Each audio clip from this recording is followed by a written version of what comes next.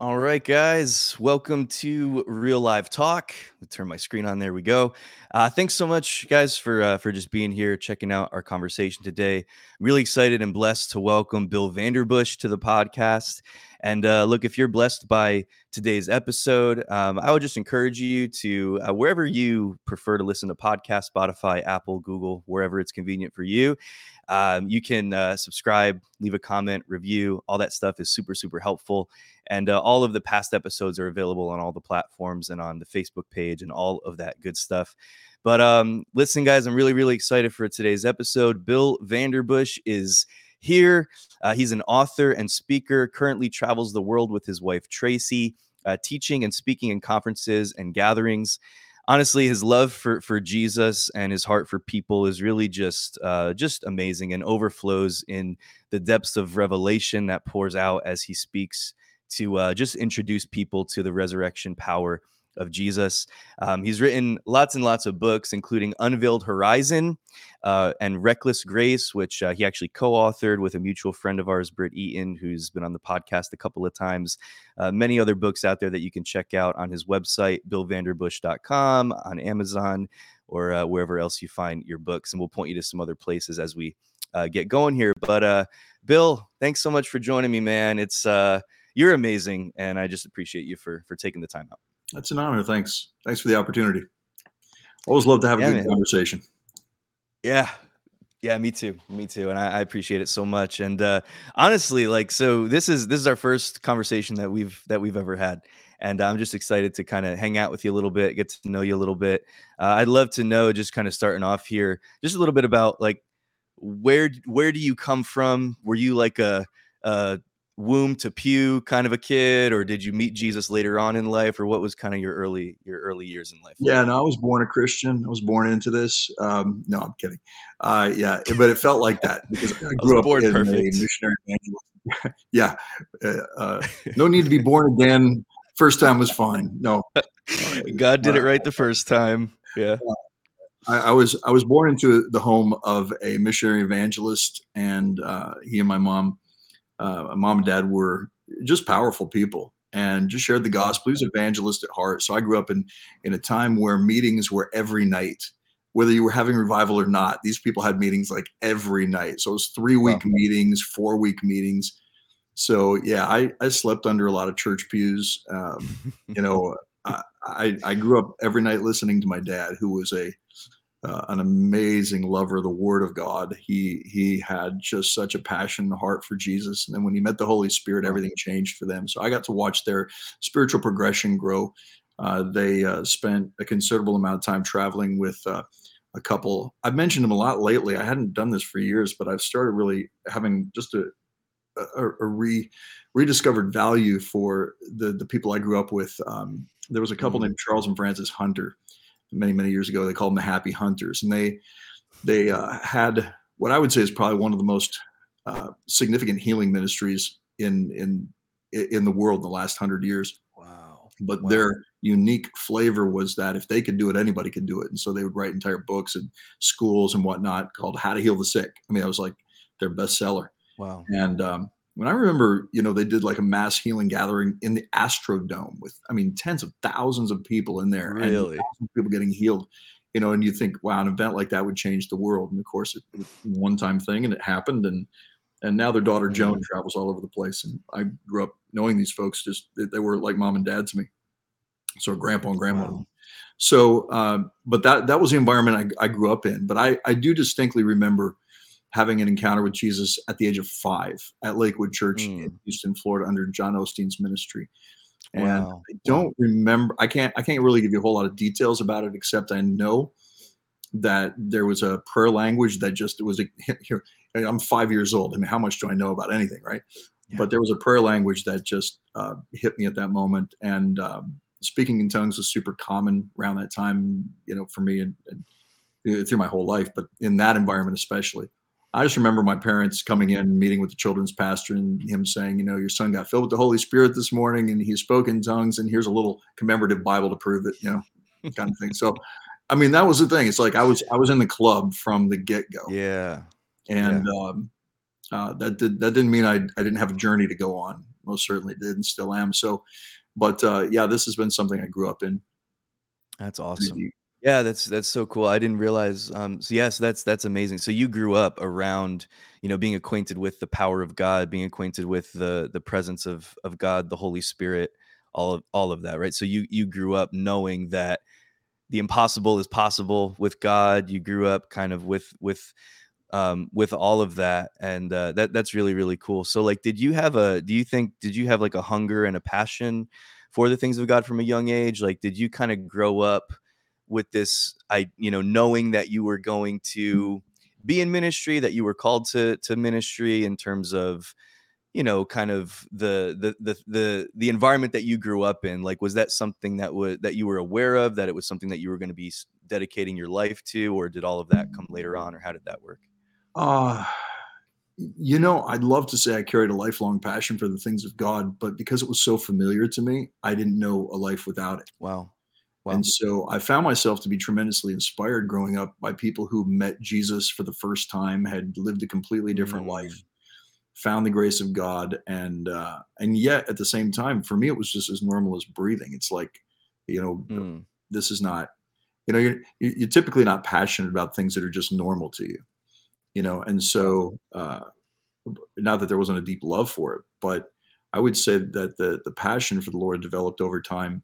As I go and attend missions trips and things like that, I go to other countries, I start seeing the power of God actually work through me to touch somebody else's life. And the passion that I got Mm, was for other people, and for watching to see what God could do as He encounters people for the first time. I like that. So I caught that fire for evangelism that my dad had at a young age, but my passion was more for just teaching, because what I discovered mm, as I got older was that my peers, uh, I hung out with a lot of kids that were like me, that grew up in this kind of thing. So we were all sort of steeped in the scriptures and in the Word of God. mm, And yet, as I got into youth groups and as I got older and encountered other people, I realized most people, including people in church, didn't have either a knowledge of the Word or a love for the Word. And wow. so that really kind of got me into teaching a little bit. So at the age of 15, I'm tapped to teach, preach my first sermon. It was a Yeah. disaster. It's horrible.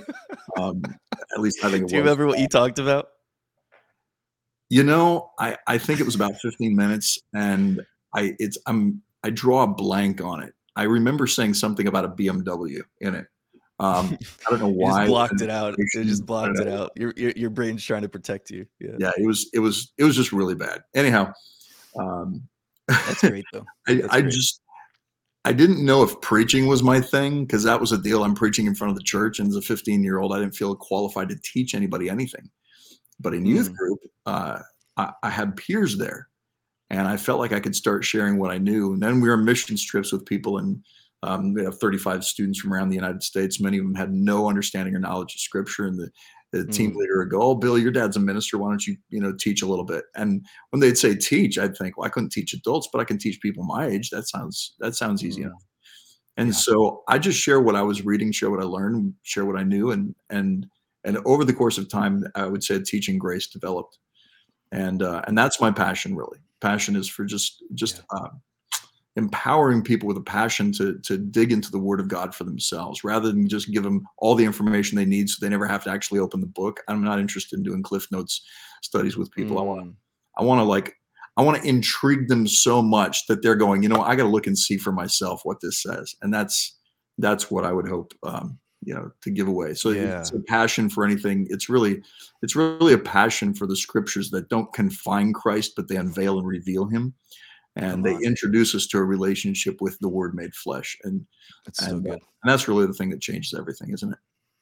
That's so good, man. Yeah, no, and what you said before about the familiarity thing, about being so close to something that it's almost hard to recognize how good and how valuable it is. And Yeah. we can get that way so easily. I've been talking about this so much lately. I was just teaching on this yesterday, actually. And it's like when we develop that over familiarity, with God, with the people around us, with the things of God, with the power of God, the word of God, whatever. But it's like I've grown up with this, or it's been close to me for so long, and I can, unintentionally, but I can, if I'm not keeping it in that place of honor that it deserves, like if I'm not keeping God in that place of honor that he deserves, and recognizing how much mystery there is and how much more there is to discover, like Oh, yeah. if I'm just getting if I'm just getting comfortable with the things that I've come to know about him, Yeah.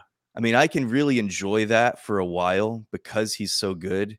But if I'm failing to just have hunger for more, to recognize that there's so much more, there's so much more. Like I know nothing, like what I know about God is so close to nothing. It's crazy. It's so much closer to nothing than something, you know, like it's so small because he's so much better than I know. He's so much better than I realize. And so, you know, but yeah, just that, you know, when it's so crazy that somebody like the God of the universe, who is so incredibly good, like so incredibly good and so incredibly full of love, that who is love himself, that we could get that familiar with him to where we begin to, you know, miss out on Yeah. how much more that there is to discover.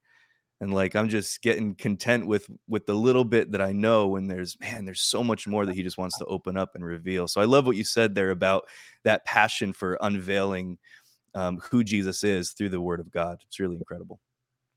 And it's funny that you would say that about just the familiarity and getting to know by the power and all that and his word. I was having a conversation with somebody.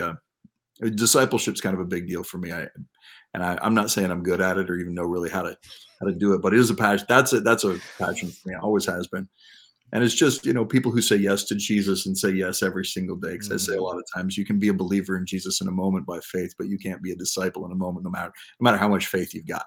It takes a lifetime of just a yes to Jesus to walk in that place and be Yeah. a disciple. It's full on laid down life, completely surrendered, you know, loving not your life unto death and valuing the things of Mm. eternity more than the things of the seen realm. So I love all that stuff, but I was having a conversation with somebody yesterday, 2 days ago. That actually it really caught me as a fresh revelation that I hadn't even thought of before. And I was talking to a youth pastor named uh, uh, Zach. Yeah, Levi. Sorry, why do I get Zach? And they sound so much alike, Zach and Levi, right? Talking to Zach this and youth pastor Levi. named They don't Levi. have any of the same letters in them or So anything. That's crazy. such a sweet guy, military background, Yeah. football coach. He's youth pastoring a big youth group at this church. And he said, I'm having a hard time with challenging young people because he says when I challenge, it's almost like I've challenged them. You know, we're trying to get them in, but they're under challenge. So when I challenge them, then they run away. You know, they leave. Yeah. And he goes, and I'm just trying to figure out the balance, you know, to challenging them, you know, to strengthen them in discipleship. And so I really didn't have a good answer for him, but I just Mm. kind of want to ask him a question. I said, well, tell me about like when you bring people into the gym, you're a football coach, so you strength train, right? So do you treat everybody the same? And he goes, well, no, some people are just natural born like linebackers. So they walk in, you hand them a bunch of weight. Some kids come in, they're 110 pounds soaking wet. You just put them on a bar. There's no weight at all. So because what you're doing is you're trying to find something that will actually build weight. But he said, and this is really kind of caught my attention. He says, it doesn't destroy the joints. And he said, but the problem is, he says, most of these guys, when they walk into the gym, they ego lift. And I Yes. stopped and went, wait, time out. What is that? What is ego lift? I've never heard that term before. He goes, it's where you're lifting for other people. You're not lifting for yourself. You take and find the maximum amount you can do. And he said, you add to it for the purpose of impressing everybody around you. And he says, and people will ego lift because they can get immense growth in a very short amount of time. But the problem is they're only thinking about what they want to build. They're not thinking about what they're breaking.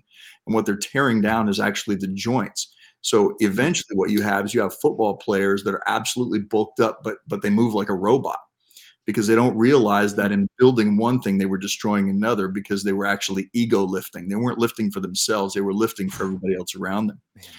As he's talking, bro, I'm sitting there and I'm like feeling the glory of God in this moment. I feel like the Lord says, pay attention, Bill, because disciples don't ego lift. And I went, Wow. okay. I said, so tell me about how do you actually build somebody? He goes, you find the minimum amount of weight that they can sustain long periods of time, over long periods of time. And he says, you get them regular routine. It's not like a short blast. You know, it's a regular thing. And he says, but you're wanting to, it says, not so much interested in just building muscle. You want to protect the joints. And what does the Bible call us? A body. We're like a body of Christ, right? And so everything in the body is connected, releasing life from one part to the other by what every joint supplies. And I realized that I've seen this so much in my life, with Christ, as people come in and they, in a sense, whether it's trying to gain favor with God or trying to gain favor with everybody around them, they just basically ego lift. It's other words, Wow. they're grabbing, they're looking for the best thing that they can do to possibly impress God with their behavior, impress God with their ideas, or impress God with their performance, and they're ego lifting, right? And yet in the process, even maybe if they're building in a sense of strength, they don't realize that they're destroying joints, or let's just say it like it is, they destroy connections. And that's what ego lifting does. Ego lifting destroys connections. In order to create a team, though, he goes, I can't have guys ego lifting, in a sense, on this team, because he says if they can't move, then they can't play. And they can't, it doesn't matter how good they look, how big and bulk they are. If they can't move, they can't play. And so there is just, that's really just in the last 2 days. I mean, just here, an example of, if you have a passion for teaching, you're always going to be a student, right? So you're always looking for opportunities for a conversation, to open up a doorway where God can start speaking to you. So this happens to me constantly. I feel like part of being an effective teacher is maintaining a heart posture of a student. If that makes sense. So there you go. Disciples don't ego lift. So good. Everybody should write that down, That's like so in the good. front of their Bible.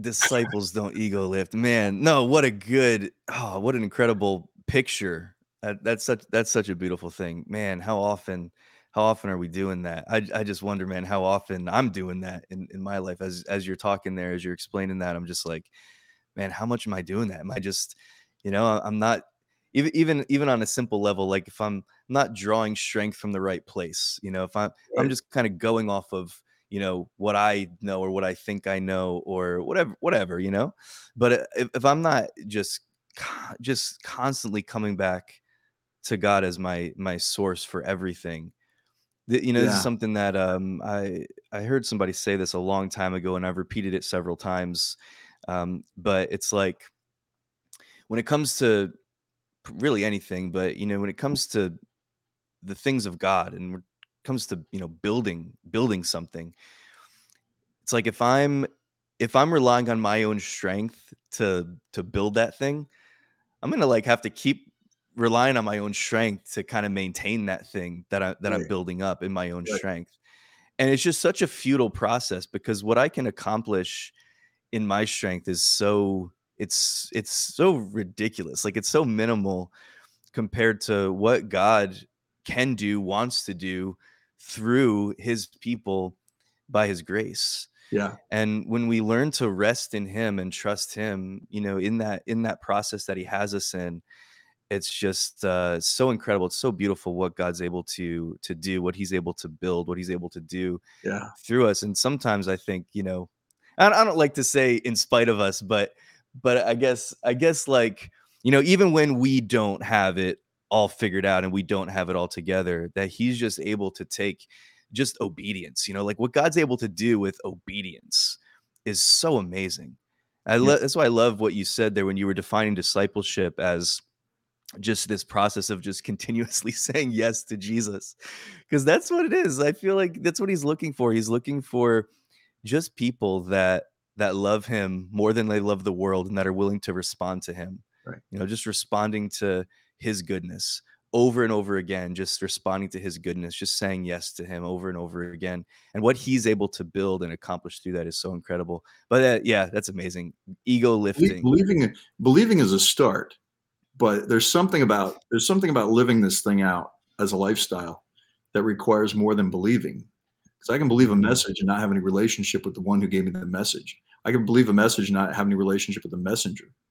So, for people, believing, it becomes a start, but the lifestyle that we're living is a lifestyle of surrender to his voice. And that to me is the part that really makes a person an authentic long-term disciple, is when we live surrendered to the voice of the Lord. People say, well, I believe in Jesus. And I think there's a lot of people you could look at, maybe in the earth that, that they live unto themselves, but claim a belief in Jesus, And for them, the proof of their belief in Jesus, they go to church once a week and sit and, listen to a sermon. They become a part of maybe a church or whatever.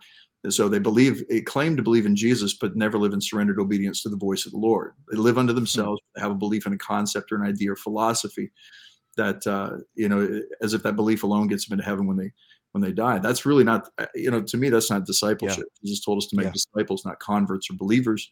Yeah. Believing is a starting point, but discipleship is a person who is willing to basically say, Lord, your voice is the direction in my life. And you and I are going to work together and co-labor together, but I'm always going to be in surrender to your voice. Never a point in time where I'm dragging you along into what I'm doing.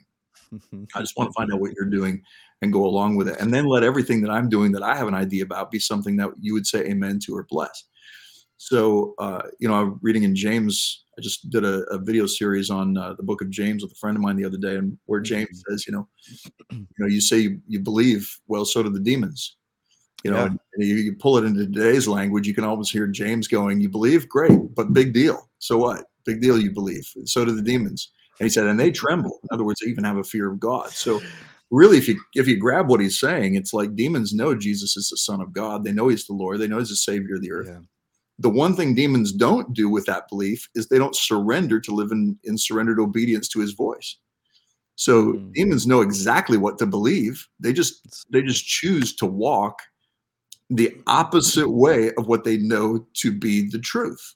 Yeah. And I was reading that and thinking to myself, wow, God, never let me just be a person who claims to have a belief but doesn't walk in surrendered obedience to the voice of the Lord. Because if that's my life as a Christian, then really when it comes down to it, in practice, I have more in common with demons than I do with Jesus.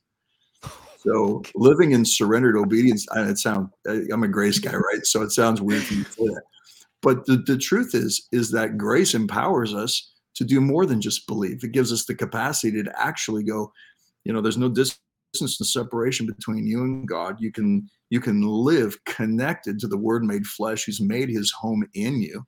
And the triunity of the Trinity has now embraced you in this crossfire of adoration where you and I find ourselves in a position of oneness and union with the God of the universe, where there's no distance and no separations, impossible to figure out where one begins and the other ends. Doesn't make you God. There's a distinction, but there's no division and there's no distance. Yeah. So now what excuse do I have if the voice of the Word has made his home in me, taken up and built a throne on the altar of my heart? Now the throne room is in me. The Holy of Holies is right here. I'm a living, breathing, walking ark of the new covenant. But the Word made flesh doesn't break my will. He just simply invites me to surrender my will to his voice consistently. Come on. And there never becomes a point where I have said yes so completely that I don't have the capacity to say no. I can still entertain lies from a devil. I can still believe them if I want to. I could still ditch and derail my entire life. And if I could live my whole life in such perfection of living, in surrendered obedience to the voice of the Lord, to the point where everybody thinks that, if I follow Bill, then I've got it down because he's got a lifestyle of this. But in the last quarter of my life, I let's say some generals of the faith decide I'm just going to believe a lie of the enemy and go my own way and just tank everything. I can lead an entire company of people astray because for what they're doing is they're looking at my perfection as opposed to continuing to do what they're supposed to be doing, which is living in surrendered obedience to the voice of the Lord for themselves. That's me falling off the cliff and just rolling down here. So that's, you hear what I'm saying? It's like we get inspired by people, and we're supposed to be inspired by people. Sure. And we look at people and man, they give us all kinds of incredible inspiration on what to do and what not to do. But there never is a time in our life where a person takes the place of the voice of the Lord. God can use the person to be a voice in our life, but doesn't mean that they are always going to be the voice in our life. And it doesn't always mean that their voice is going to reflect what God is saying to us at any given moment. The person that gave you great advice yesterday can give you terrible advice tomorrow. And so in every prophetic word and every sermon and every experience with God, we always reference back to that place of being surrendered to the voice of the Lord, having a discerning of spirits. I mean, I have people in my life I greatly admire.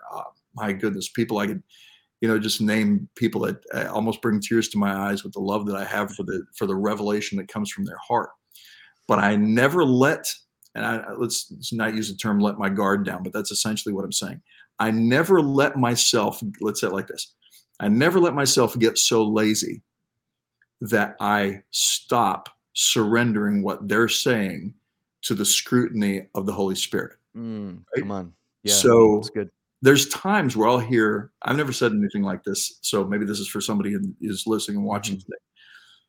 There's times where I'll hear a preacher say something, and I know the spirit behind it is the Lord. But God doesn't force us to choose any words. He gives us the freedom to put into language what his spirit is saying.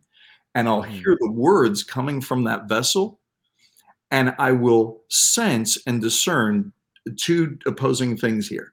That the spirit is of God, but the words they've chosen carry maybe a bitter or jaded or cynical edge to him. But it won't make me completely shut down the vessel. What I do is discern that the spirit behind what they're saying is true. And so grabbing a hold of that spirit, making new language for it so I can receive from the person, even if they're speaking words that are actually more in their flesh in the moment. You know what I'm saying? Yeah. So it's not dishonoring of the vessel, and it's not a slam to discern somebody's word, whether they're speaking by the Spirit or not. Yeah. It is actually a service to them. So I would invite anybody, like if you're ever hearing me preach or listen to me speak, or even now, just say, God, let your spirit cause me to discern what's behind what's being said.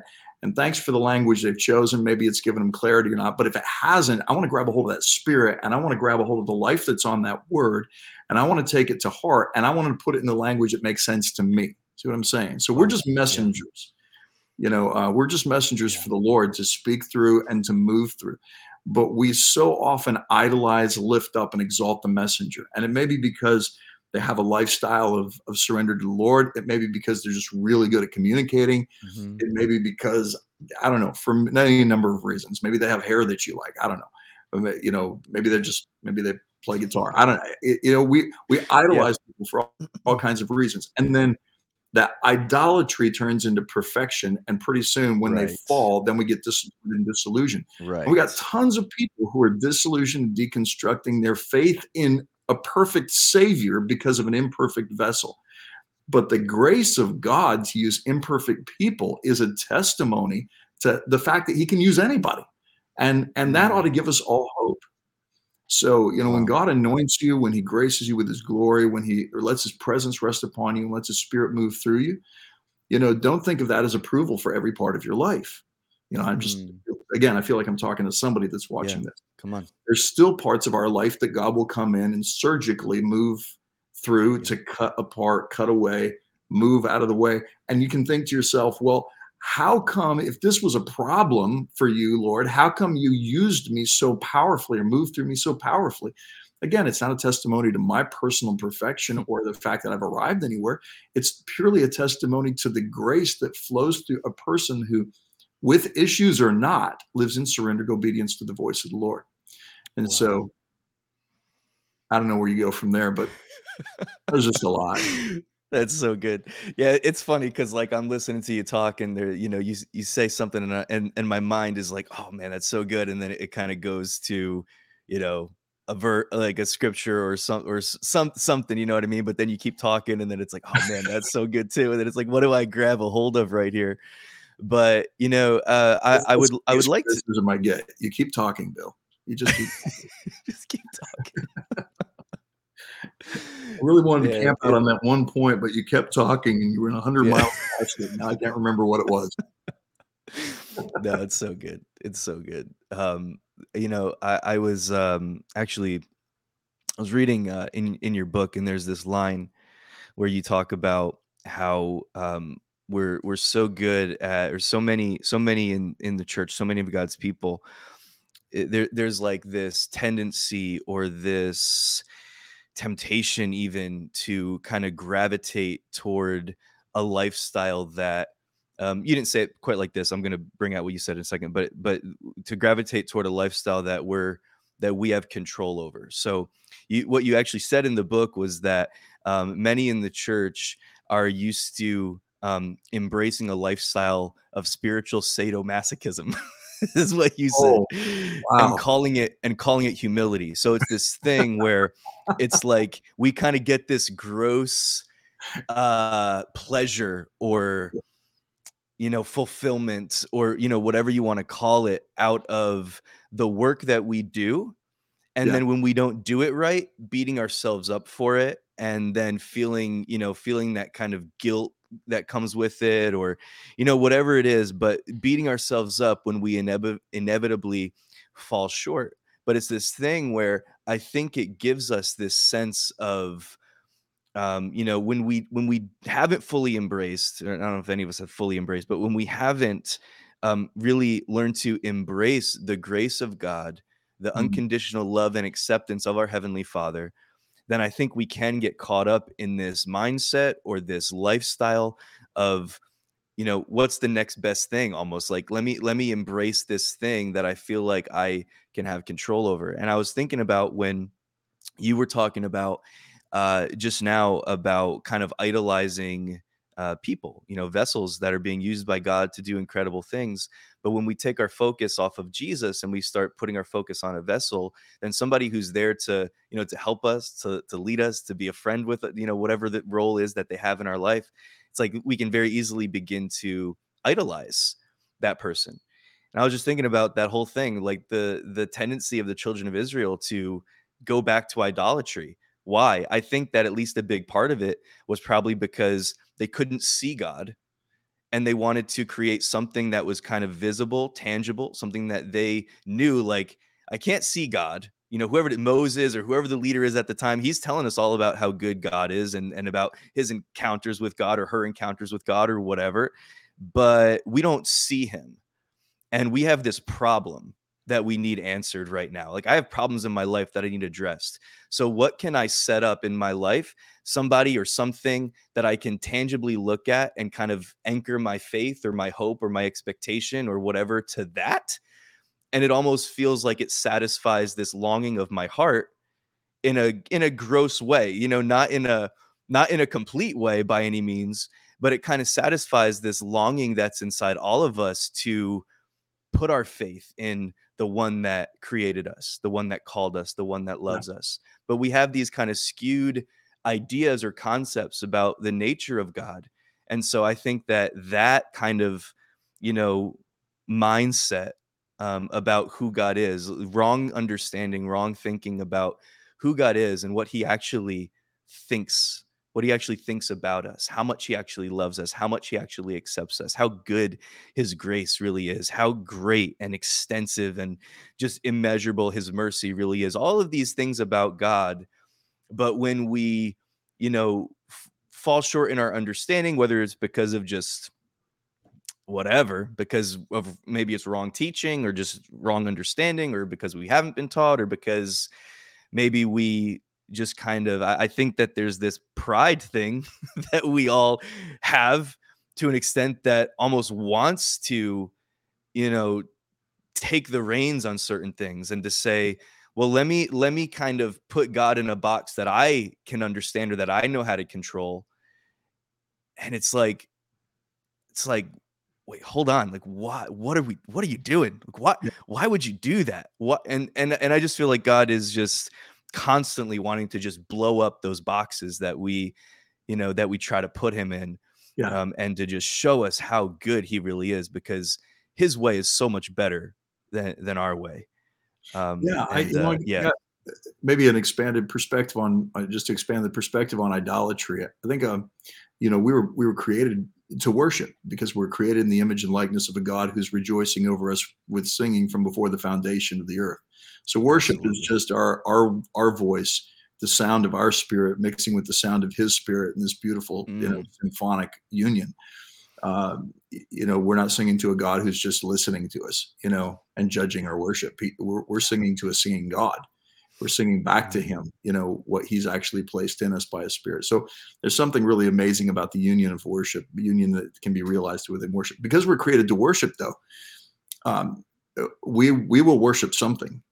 And if we don't mhm, have a heart to live in surrendered obedience to the voice of the Lord, then what we will end up doing is we'll give our worship to something that requires nothing of us. And that's mm. what happens a lot. It's why Yeah. people find Wow. themselves, That's they good. make idols for themselves. But here's where it gets twisted.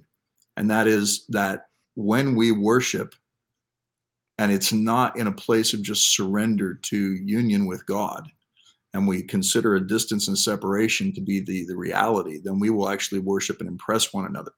And so when people were worshiping and pressing idols, it starts out with no sense of like, this thing doesn't require anything of me. It's just a stone and it's a piece of wood, whatever. Yeah. But the problem is that when you are worshiping an idol, you end up having to impress the people around you. And so somebody says, yeah, well, I worship this idol. I worship this God. And I give it my possessions, give it my stuff. Somebody else goes, oh yeah, well, I give it my firstborn. Not like, I mean, they ante up, I see your worship and I raise you. And next thing you know, people are sacrificing their children to false gods. Has nothing to do with the demand that the God is making. The God doesn't even exist, right? Yeah. That's a man-made system. This is the danger of man-made religion. Man-made religion will always try to impress each other, people with worship, because the man-made God can't do anything. It's not going to answer any prayers. And so, then people end up starting to ante up on the worship. Then you come to Jesus, and it's a totally different system now. You're not living to impress anybody else. This is a union of love here. And so there's no idolatry in our worship of Jesus, because we realize that we come to him and we lay everything, we just lay our life down. There's something about that I think we turn, especially coming up on a political season, it's probably important to say, we have made so many of our political leaders into idols, and we made so many of our pastors and prophets into idols. Yes. And you say, what do you mean? Isn't honor or value in the kingdom? Yes, but there's a real thin line between honor and idolatry. Wow. And we're supposed to honor one another, no doubt. But the minute that a person moves from a place of being correctable to being, they can't be confronted. If they can't be confronted and they can't be corrected anymore, then we've moved them from honor to idolatry. In other words, we give them a pass in their behavior. Most of the time we give people a pass because we think God's anointed them. And God has anointed them. The problem is we look at that anointing, we go, oh, I'm going to make that person an idol. They can't be touched. They can't be corrected because you don't touch the anointed. Oh, well, yeah. Anybody should be able to be corrected. Paul said, test the spirits, right? See if they're of God. When somebody comes together and they have a gathering together, he said, let 2 or 3 prophesy, and then let others judge. Actually says, let others judge. In other words, part of your act of service and worship to God is to utter prophetic words. And then that should give freedom to everybody in the room to judge what's just been, said. We're actually supposed to do that. So the minute that a prophet comes out and says, nobody can judge my word, that's a false prophet right there. At least, they've gone off the rails. Now you can get back on the rails real quick, but as long as they're in a position of thinking everything they say, just because they feel a little bit of the wind of the spirit on it, is unjudgeable and not correctable or tweakable. Yeah. They made themselves an idol in their own mind, and God help us if we agree with that. So, God's teaching us a little bit about how to, and again, it all comes back to being a disciple that lives in surrendered obedience to the voice of the Lord at every moment. And that's what I just encourage people to live as a lifestyle. Israel did this. Israel did this with, God had a system of government that he approved of and loved. It was called judges. And God and a prophet and a judge could lead an entire nation, but a judge was just anybody from among the people who didn't sit on a throne. They sat on a rock under a tree. And under an old covenant system of judges as a government, a woman could lead the nation. I mean, think about that. But then Israel goes, no, we don't want that anymore. We want a king. And a king was essentially a human idol, somebody who we could put on a throne, lift up high and exalt, to give them all the power over our lives. Not in a place where between the prophet and God and whatnot, judgment was made in righteousness to move forward an entire nation in prosperity and wholeness and whatnot. No, and now the king was given power to brand an entire culture. And now we have a king to peasant relationship. And what we did is we created a human idol. We called him a king. In America, we call him presidents. Other places call him other things. We take and we find a person to actually represent us. They become our idol. and they end up branding an entire culture. And so, really one of the big problems with that entire system is God ultimately is the only one supposed to be sitting on the throne. After Babylon, there's no more kings anymore. Everything gets ripped back down, and God's like, we're not going back to this system. We say, well, how do they get ruled? They got ruled by other nations that came in. And in place of the governmental system of kings, the religious system of the Pharisees and the Sadducees and religious leaders was set up, and they became the rulers of the people. So between the whole Babylonian system, all from Babylon up to Jesus, you have the religious system that's taking power. Prior to that, you had the idolatrous kingdom system that was taking power. And so the political and religious spirit come in. They actually get together in between the Romans and the religious leaders of the Jews. And from that 1,300 years of warped interaction with God through a religious and political system that is increasing in power, now we have this perspective, and this is what Jesus was, I think, tearing apart. We come to God with this perspective of God as king sitting on a throne, and I'm just a servant peasant, because that's the way you relate to idols, right? That's the way you relate to somebody who's in power and authority over your life. I'm not saying Jesus isn't king. Jesus absolutely is king. But when Jesus came to model a relationship with God as Father, that was the first thing. God is Father. Now we're his children. So there's family going on here. So now he is destroying the king to peasant dynamic, and he is elevating the father-son dynamic. And now he's trying to teach us how to have a relationship with a God, not an idol of our own making, but a God of the universe who loved us before we ever had a chance to even get around to trying impressing and pointing. It's like we're still 2,000 years after Christ took us out of an old covenant system and brought us into a new covenant reality. We are still letting go of this mindset of a groveling peasant to the throne of a king who can't be touched, to realize that we've been received by the spirit of adoption, born into this family by blood and by choice, called to be seated with him, sit on the throne with him in heavenly places. Father, Son, and Holy Spirit have invited us into this union, this family, this other-centered, self-giving relationship of love purely because he's good. 1 Corinthians 1:30 comes to mind. By his doing, you are in Christ. And so there's this need for us to come to that realization of going, people go, I want to be in surrendered obedience to the voice of the Lord. I want to live like that. And so, okay, here I am. I'm a peasant and I'm groveling before a king. Oh, king, please tell me what to do. No. This is you and dad hanging out. And he's always father. You're always son. The dynamic of power never flips where you're telling him what to do. But the dynamic of a king to peasant relationship is not rooted in love. The dynamic of a king to a peasant relationship is rooted purely in authority. And you are purely subversive to that king, but you're not going to get close, and you are not going to have relationship with him, right? He just tells you what to do and you just do it. So when I talk about living in surrendered obedience to the voice of the Lord, I'm talking about having such a depth of relationship with your heavenly Father that you can trust him as a son, knowing that he's absolutely good, and that spending time with dad is actually one of the greatest things in the whole world. Oh, by the way, your dad happens to also be a king, the king of the universe. And now his identity, his very identity, becomes my inheritance. 1 John 4:17, as he is, so am I in this world. So are we. Jesus says, the Father sent me, I send you. Seen me, you've seen the Father. I am the Father of one. The glory, Father, that you've given me. John 17 says, glory you've given me, I give to them that they may be one, that their union would look just like us. So now my relationship with God as Father is part of this family. Now I turn that relationship to you, right? So now I go, okay, God, how do I relate to my brother? Submit yourselves one to another, right? In reverence of God. Why? Because we're brothers. We're united in brotherhood. And there's something about this family dynamic that causes us to make each other shine.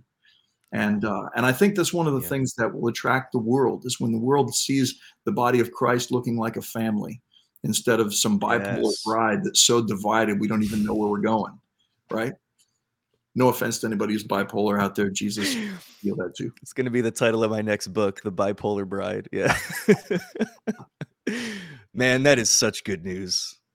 Oh, that's such good news. It's so good. I think everything you just said, I think it points so much to the the the desire of God to be in partnership with his sons and his daughters, you know. And if we have this concept of, as you said, king to peasant kind of relationship, it cuts that out completely, because it's like, well, I could never do anything that God could use. It's just God kind of ruling me and kind of imposing his will on me, and then I'm going to try my best to do what he says, and that's kind of it. And I think that's kind of that mindset. That's where that mindset, I think, comes from. A lot of that is like, let's take the responsibility that God in his grace wants to put on his sons and his daughters, or give to, or invite us into, I think is probably a better way to say that.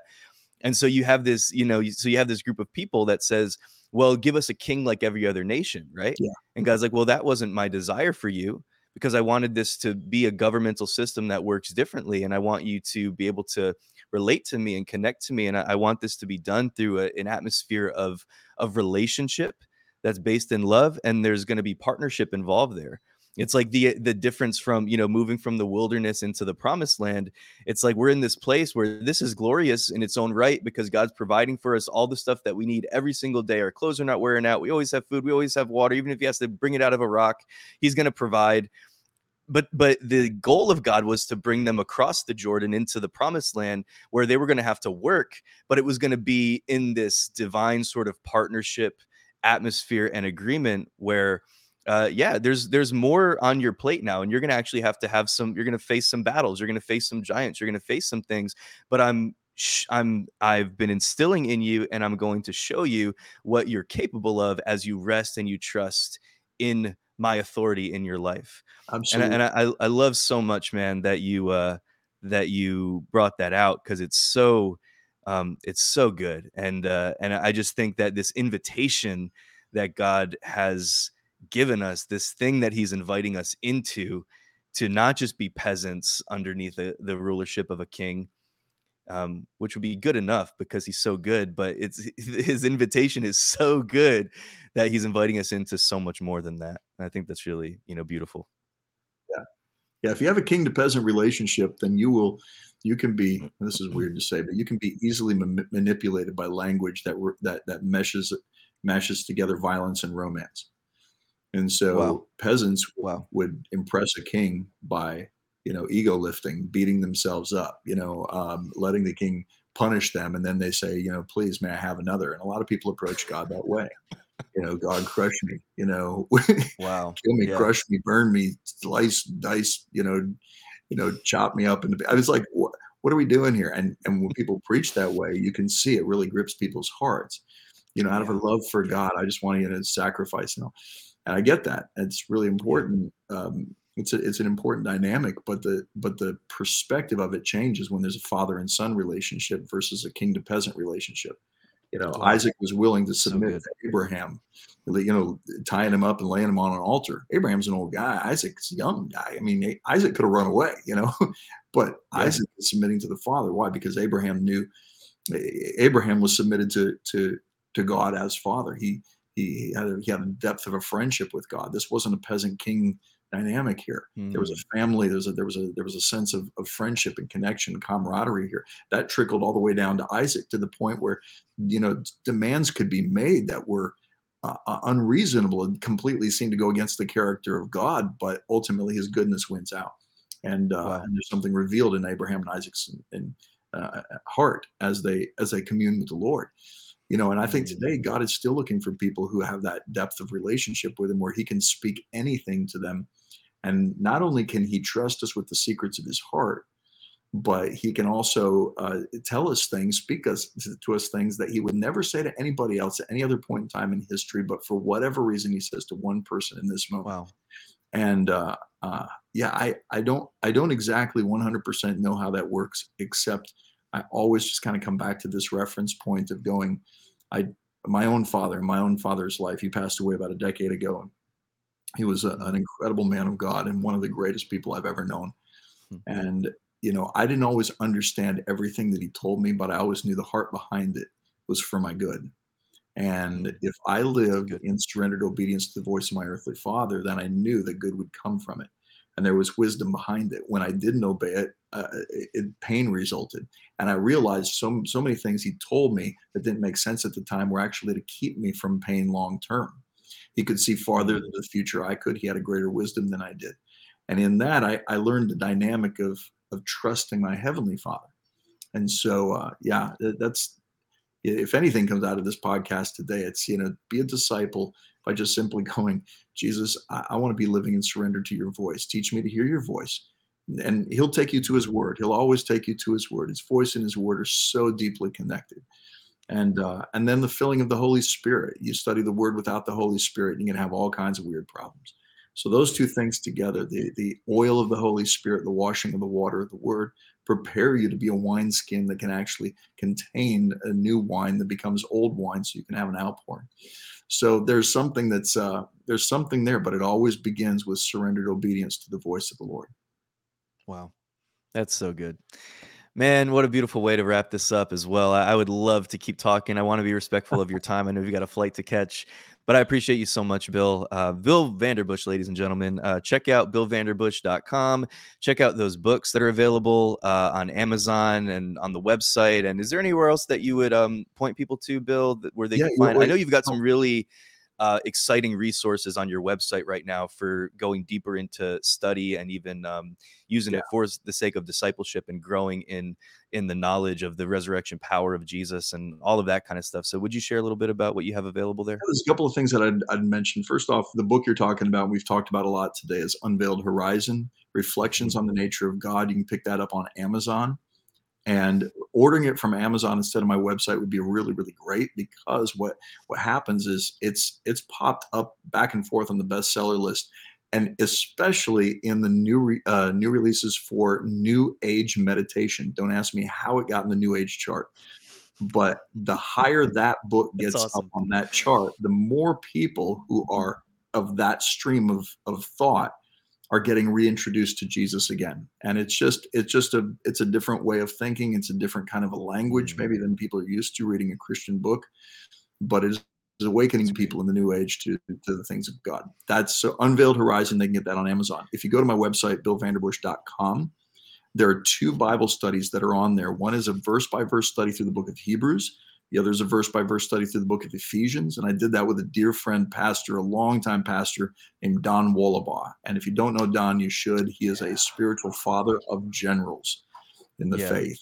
People in his church that have been raised up, like guys like Dan Mohler and Todd White, come out of Don's church. And Don is he's virtually unknown kind of a guy, but what a massive well of wisdom. And so sitting down with him and going verse by verse through these books was incredible. Here's the coolest part.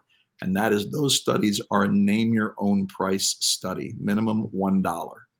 And so we don't want money to be a hindrance to getting that out there at all, because we really want people to have a value for and a love for the scriptures and to study for themselves. So we don't give all the revelation there is to give out of those books, but we give enough to hopefully whet your appetite to really get into it and study for yourself. So you go to billvanderbush.com and you can just do a name your own price for the Hebrews and Ephesians study. And we're about to come out with a study on the book of James. So, and there's other resources out there, but those would be the ones I'd first direct people toward. That's incredible. Thank you so much for sharing. Yeah, everybody, check those resources out. That's incredible. Name your own price tool. You got to do that like today. And I did want to say the book Unveiled Horizon, it's really cool. It's written in such an easy to read format. It's these reflections. I think there's 80 of them. I think that sounds right. There's these reflections, and it's like, a page and a half, 2 pages each one. So it's kind of like just a very, very easy to digest, but it's these really powerful truths that are, packaged in this way that I think makes it very, very clear and very practical and easy to understand. So I would recommend that book to everybody. If you're new to the faith, if you're new in your walk with Jesus, if you've been following Jesus for 50 years, I would definitely encourage you to check out Unveiled Horizon and leave a review after you get it on Amazon. Please, that'd be great. It's helpful. Unless you don't like the book. Then keep your review to yourself. Only 5-star reviews, people. Come on. Come on. Don't be mean. No, but it's so good. Well, Bill, appreciate you so much. Thanks so much for your time, and I look forward to connecting with you again in the future. Thanks, dude. Appreciate it. Thank you. All right. Thank you, everybody, again so much for joining me for this episode. Man, how good was that? I had so much fun chatting with Bill Vanderbush. Such a good conversation, and just so blessed by his ministry. Please do yourself a favor and check out some of those resources available to you at billvanderbush.com. Check out those books on Amazon. And please, again, don't forget, if you're blessed by the content, by the material, don't forget on whichever platform you can, whether it's Amazon Books or whatever, to leave a review and help others find their way to those resources as well. That would mean a lot to me, and of course, I'm sure that would mean a lot to Bill as well. Appreciate you guys. If this episode blessed you, please consider subscribing, sharing, leaving a comment or a review. All of that is really, really helpful. Helps us to continue to grow this channel and get these episodes out in front of more and more people. So thank you guys so much for all of that. Be blessed, and I hope to see you back for a future episode.